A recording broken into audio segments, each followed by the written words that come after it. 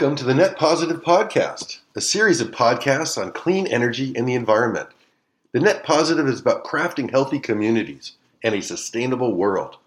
These explorations are designed to educate and inspire. That's when we get action. I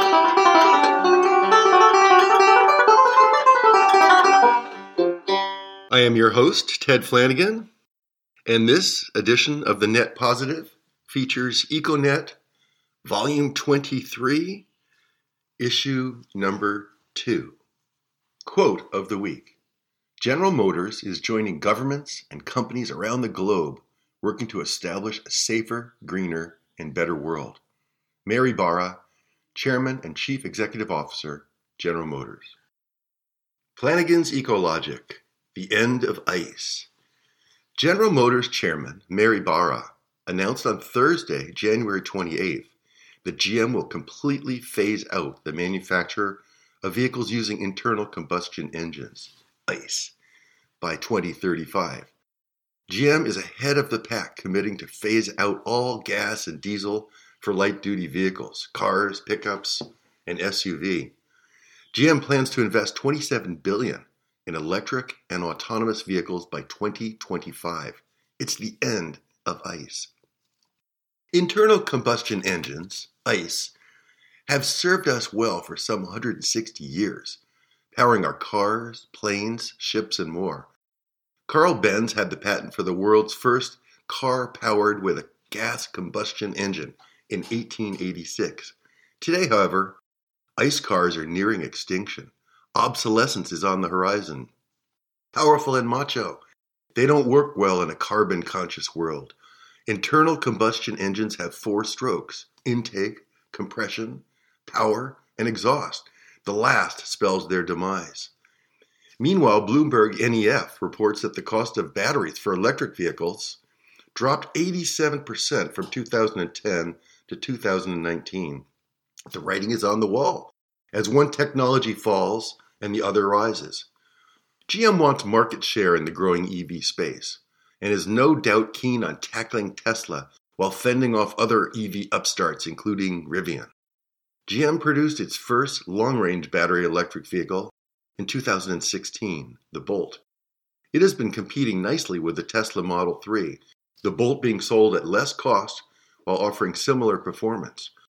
GM is working in partnership with LG Chem to drive down costs further by opening a new plant in Ohio to manufacture its new Ultium batteries. GM hopes to cut the cost of its Bolts by another $4,000.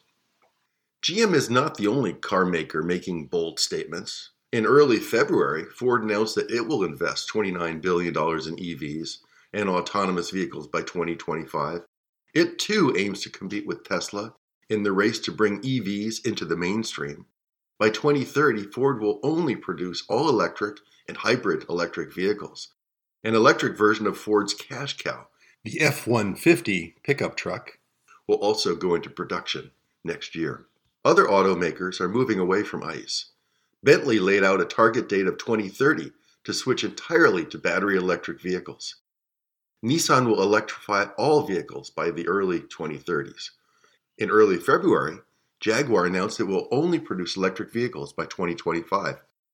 Its owner, Indian Tata Motors, reportedly hopes that the move to all-electric will turn around the struggling 86-year-old car company's fortunes. The end of ICE is being driven by technology and policy. EVs are fun to drive, and more are affordable to buy. There are many models available. They are low cost to operate and require no maintenance. The growth and speed of their adoption, however, are still dependent on government decrees. At the beginning of 2021, there were 31 national and local governments that had announced bans on the sale of cars with internal combustion engines. A list compiled by Charge Future runs from Norway to South Korea, Slovenia, and India. Some governments regulate fleets. Other regulations are just for new vehicles. Norway will ban ICE cars by 2025. The United Kingdom, Iceland, Ireland, Sweden, and the Netherlands by 2030. American states with ICE bans include California, Colorado, Washington, New Jersey, and the District of Columbia. There will be more to come. All these above are reactions to the climate imperative. to clean our tailpipes and to the sharp rise in EV sales and Tesla's success. Global electric vehicle sales. This is a rising star, the electric vehicle. In 2020, global EV sales surged despite a drop in overall sales of passenger cars. According to market research firm Canalys, EV sales jumped 39% globally. At the same time, sales of passenger vehicles dropped by 14%. EVs are now almost 5% of all new car sales globally. Europe was responsible for much of this growth in 2020.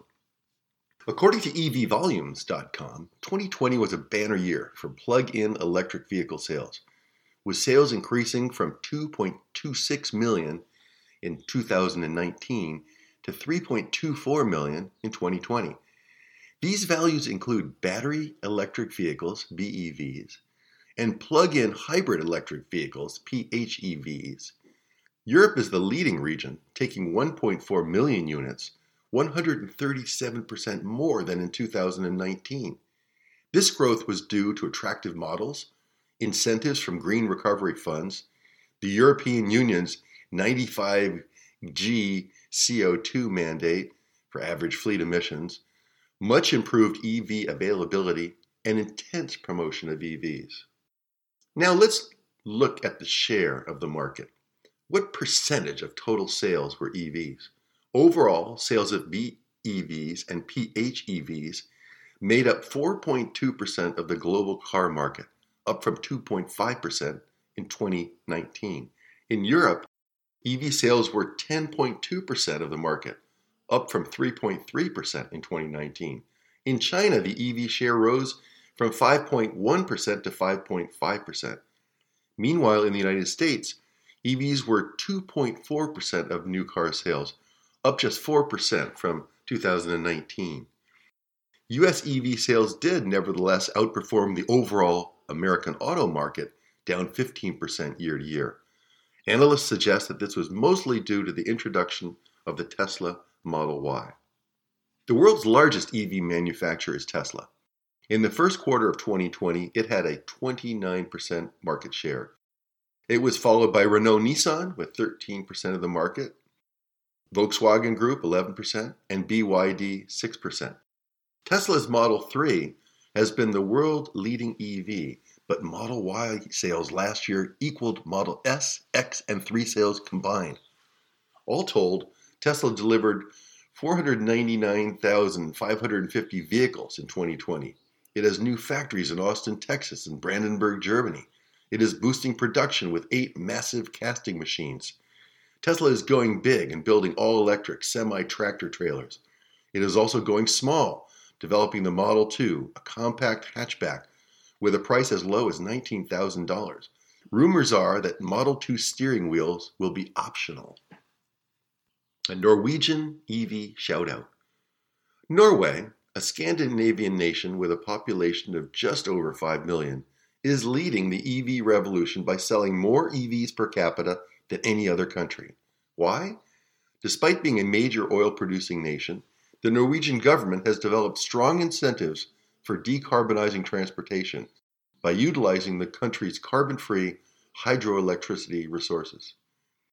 Norway has invested in consumer incentives since 1990. At the turn of the century, charges for toll roads and public ferries were removed for EVs. Free parking was offered in some municipal car parks. Norway eliminated its 25% sales tax for new EV purchases in 2001. EV drivers were permitted to use bus lanes in 2005. This was all supported by an extensive EV charging infrastructure, initially capitalized by Norwegian government, but now taken over by the private sector. Let's look at the numbers in Norway. Market penetration of EVs, that's the percentage of EVs on the road, passed 15% in 2020. The EV market share, based on the percentage of cars sold each year, has been the world's highest, 74.5% in 2020. By the end of 2020, Norway had 337,201 BEVs and 142,807 PHEVs on the road. As a result of early adoption of EVs, Norway was able to achieve its climate target for average fleet CO2 emissions, 85 grams per kilometer, for new passenger cars 3 years earlier than pledged. Norwegian consumers now compare the total cost of ownership of a petrol car versus an EV. They are finding that net of incentives, the electric option makes financial sense. EVs also address environmental realities. In Bergen, Norway, the air pollution is so bad at certain times of year that drivers are restricted in using their vehicles to certain days of the week.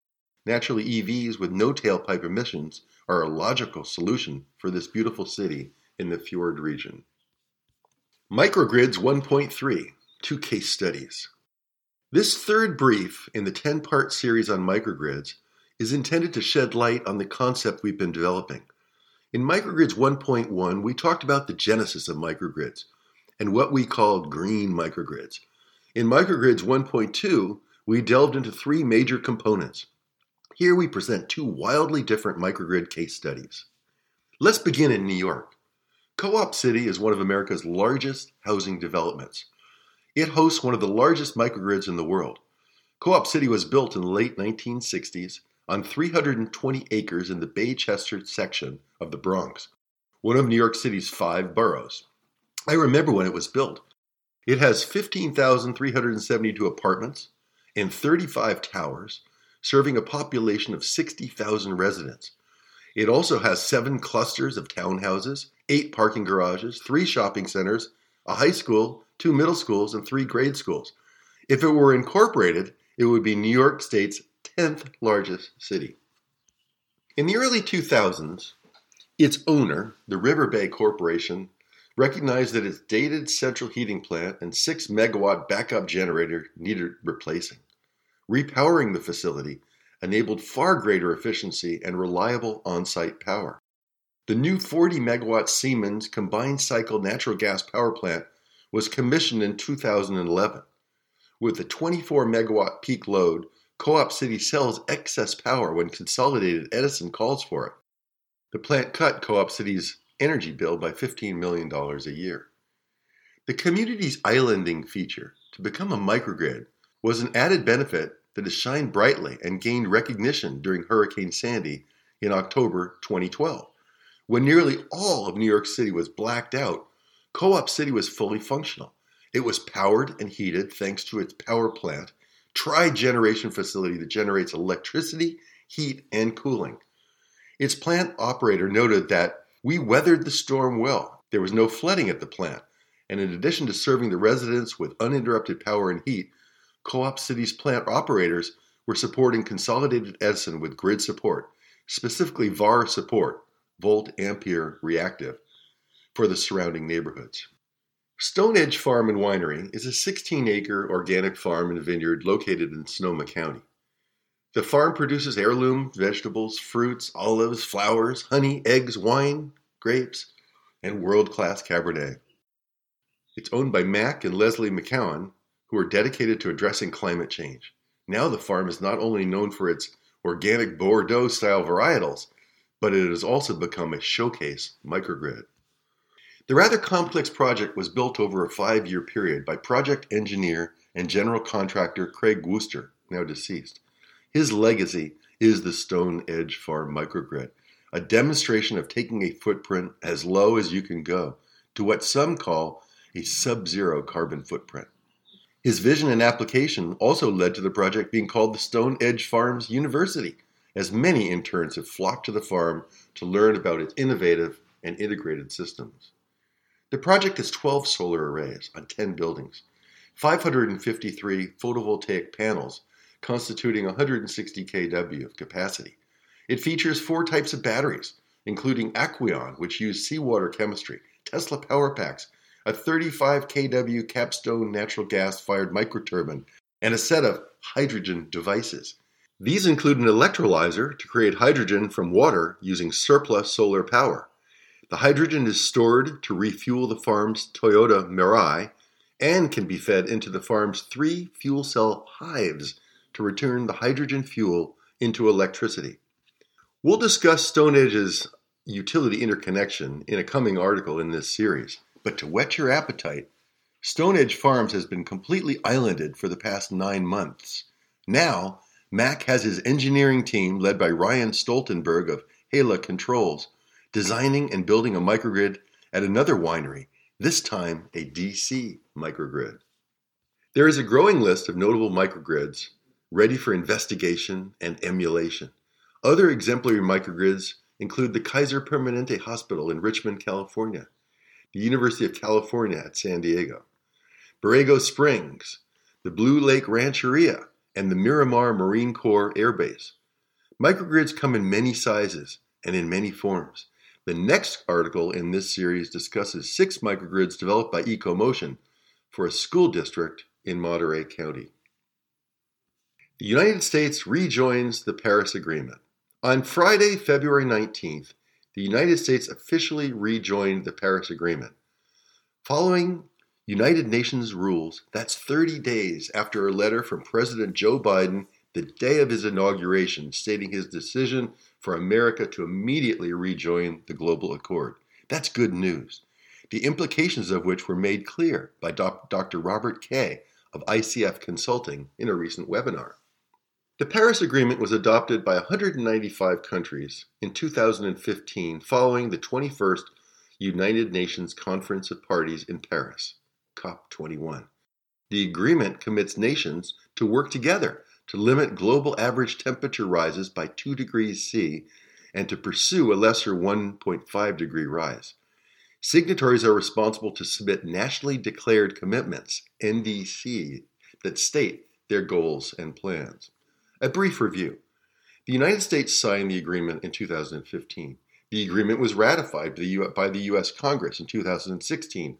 Former President Trump pulls the U.S. out of Paris in 2017. Then non-federal actors took over. Out of necessity, climate action shifted from the federal level to states, local governments, NGOs, non-government organizations, nonprofits, and to the private sector. We Are Still In was formed. It is now made up of over 3,900 CEOs, mayors, governors, county executives, faith leaders, tribal leaders, college presidents, healthcare organizations, and others who have pledged to commit to continue striving for the Paris Agreement goals. 3 governors, Cuomo, Brown, and Inslee, formed the U.S. Climate Alliance in 2017 to carry on America's work with climate protection. By the end of 2020, there were 25 states in the alliance, representing 60% of the U.S. population. These states are reducing greenhouse gases faster than the national average rate, and their economies have grown slightly larger than average. The cooperation of these states in building markets for low-carbon products and services has been significant. Hydrofluorocarbons are refrigerants, but also potent greenhouse gases. The Climate Alliance states took on HFC regulation when it was vacated by the Trump administration. The Climate Alliance has been making progressive policies the norm. Now there are 16 states with 100% renewable energy goals, unthinkable just a few years ago. They are forming good jobs in clean energy and energy efficiency, providing multiple job pathways in the climate sector. President Biden recommitted the United States to the Paris Agreement through executive order on his first day in office, January 20th, 2021. Now the federal government shifts from climate protection adversary to ally. According to Julie Cerqueira, Executive Director of the U.S. Climate Alliance, there's been a complete sea change. The states have built a strong foundation for the federal government to build upon. President Biden's executive order also established the Office of Domestic Climate Policy. It also calls for the creation of the Climate Corps, reminiscent of Franklin Delano Roosevelt's Civilian Conservation Corps and the Student Conservation Corps formed in the 1950s and going strong. The Biden administration plans to release the new nationally declared commitment on Earth Day, April 22nd, 2021. According to Rob Kay and his colleagues at ICF, the United States must demonstrate global leadership, but its plan must also be doable. The first U.S. NDC called for reducing emissions by 25 to 28% by 2025 from a 2005 baseline. Biden is being pressured to up the ante and to cut emissions by 50% by 2030 and to achieve neutrality mid-century. We'll stay tuned. Farmers now paid to sequester carbon. Farmers are finding a new source of income, carbon sequestration. By adopting new planting strategies, carbon can be captured and returned to the soil. It's part of a movement called regenerative farming. A Nature Conservancy study focuses on a particular type of no-till farming. It involves the planting of cover crops and nutrient-dense root vegetables during the off-season. This technique alone could sequester as much as 10% of the world's carbon footprint. In President Biden's announcement of Secretary of Agriculture Tom Vilsack, he noted that his policies will make American agriculture the first in the world to achieve net zero emissions. His policies will encourage farmers to plant cover crops that use the soil to capture carbon. It's also a good way to boost food production. One farmer, a man named Hill from Maryland, was paid $115,000 for returning 8,000 tons of CO2 back into the ground. He earned $16.50 per ton sold through Seattle-based company Norway, the broker of carbon credits. Reportedly, Spotify, Arizona State University, and several individuals bought the credits. The farmer used clover, lentils, and rye as cover crops, and radishes and turnips for root crops as sequestration and regeneration agents in his cornfield. Another farmer, Kelly Garrett in Iowa, has a passion for sustainable agriculture. For the last 8 years, he has become 100% no-till, doing exactly what the science would suggest for carbon capture. He went through a documentation and certification process with Norway, and then was able to sell 22,745 tons of carbon credits for $15 a ton, a total value of $341,175. There is a romantic notion of a farmer tilling the land, turning over the soil, and breaking up clumps. This act of disturbing the soil, breaking apart roots, and exposing vulnerable microbes to the sun, however, sends billions of tons of carbon into the atmosphere. Regenerative farming uses root crops to loosen up and aerate the soil, and cover crops to shade it from the sun, introducing more microbial diversity and sequestering more carbon in the plant roots. Big wind projects in Denmark and South Korea. It will be the largest construction project in Danish history, a 30-acre, $34 billion artificial wind energy island. The man-made island will be located 50 miles offshore in the North Sea, near the Jutland Peninsula in the north of Denmark.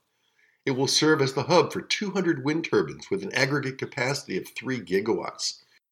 The island will have massive batteries to store wind power. Wind power will also be used to electrolyze water to create green hydrogen that will be carried in undersea pipelines to shore. Construction is slated to start in 2026 and to be complete in 2033. The Danish government will take a 51% share of the project. Denmark's Climate Act commits the country to be 70% carbon-free by 2030. The Danish Energy Agency is working hard to keep Denmark in a pioneering position, taking a bold and innovative step with energy islands. A smaller energy island is being planned off Bornholm in the Baltic Sea. These islands are being designed to accommodate the huge expansion of wind, some 10 to 12 gigawatts of capacity that can be developed, and that will position Denmark as a major renewable energy exporter in the region. Meanwhile, South Korea is planning to build a huge offshore wind farm. In fact, it will be by far the world's largest wind farm with 8.2 gigawatts of capacity. That's many times larger than the current world leader, the 1.1 gigawatt Hornsea 1 wind farm in the United Kingdom. The $43.2 billion South Korean project will be almost entirely privately financed, with less than $1 billion in government support. It is reportedly on fast track and slated for completion in 2030. The wind farm off the coast of Saigon is part of South Korean President Moon Jae-in's Green New Deal. Investments in electric and hydrogen vehicles play a major part in that plan to make that country, Asia's fourth largest economy, carbon neutral by 2050. The president's plan is to make South Korea a leader in the offshore wind industry. He aspires for the country to become one of the 5 top leading nations with offshore wind in the world. The wind farm is about cutting carbon and stimulating the country's economy. It is projected to create 120,000 jobs and will be developed and built with all domestic partners, spearheaded by Korean Electric Power Company, Doosan Heavy Industries, which will manufacture the wind turbines, Hanwha, and CS Wind.